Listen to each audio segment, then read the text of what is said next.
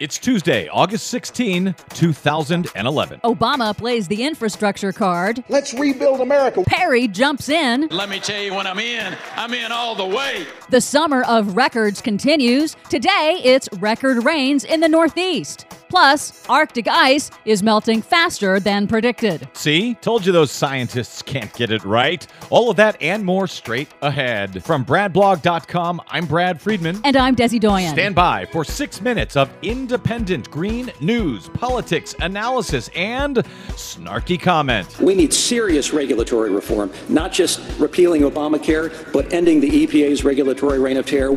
Ending the EPA's regulatory reign of who, what? The EPA's regulatory reign of terror. The EPA's reign of terror, Jon Huntsman? Hyperbole much? Man. And remember, Jon Huntsman is supposed to be the sane one. This is your Green News Report.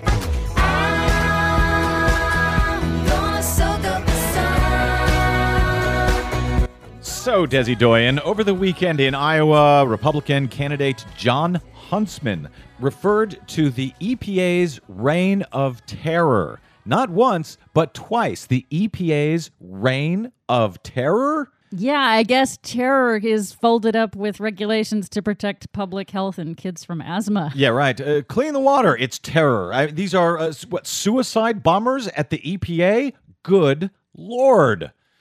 What do you have for us today in reality news, Des? Well, there's this from President Obama. Let's rebuild America. We could be rebuilding roads and bridges and schools and parks all across America right now.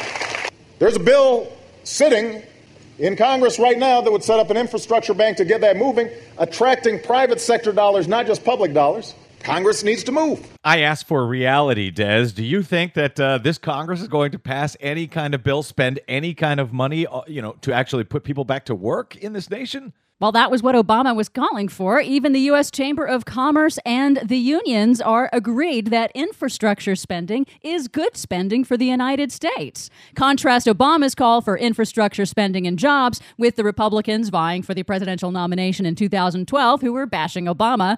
Most of the candidates were at the Iowa State Fair over the weekend, with some enjoying those foot-long corn dogs perhaps a little too much. Representative Michelle Bachmann of Minnesota won the Iowa straw poll on Saturday. And on the same day, Texas Governor Rick Perry, who was not in Iowa, completely coincidentally chose to announce, I declare to you today as a candidate for President of the United States. Governor Perry, who once flirted with the idea of secession, and Michelle Bachmann are both anti-science ideologues who believe creationism should be taught in schools instead of evolution.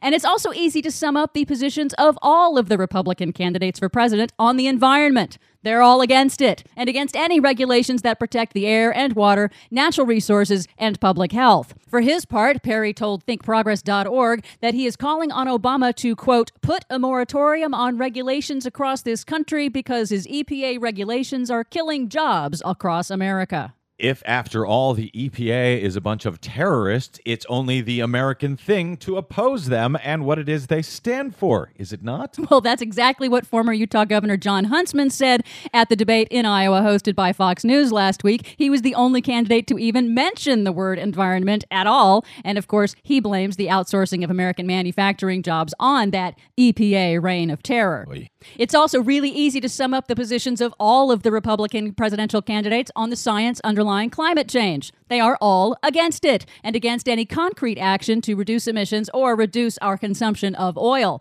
Huntsman, Mitt Romney, Newt Gingrich, and now dropout Tim Pawlenty have all flip-flopped on their previous support for the science. But while the corporate media was distracted by shiny Republicans and their fried butter in Iowa, the planet was busy not watching cable news or being swayed by straw polls. Just a few weeks after breaking its all-time records for high temperatures, on Sunday, New York City broke its all-time records for one-day rainfall, with flooded streets and subways in low-lying parts of Manhattan, making President Obama's case for upgrading the nation's crumbling infrastructure. Water mains across the country have been bursting in record numbers due to the record heat wave. Then those kooky scientists at NOAA said on Monday that July 2011 marks over 300 consecutive months that global temperatures have been above the 20th century average.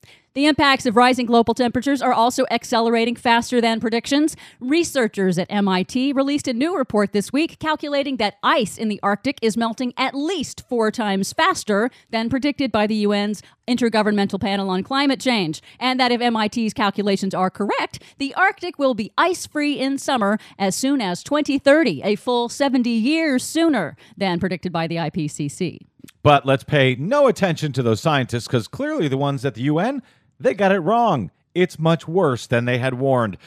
Brother, for more on that story and all of those that we couldn't get to today, please check out our website at greennews.bradblog.com. While you're there, please consider a donation to help sponsor the Green News Report, because the rest of the media ain't going to tell you what's really going on. From bradblog.com, I'm Brad Friedman. And I'm Desi Doyen. And this has been your Green News Report.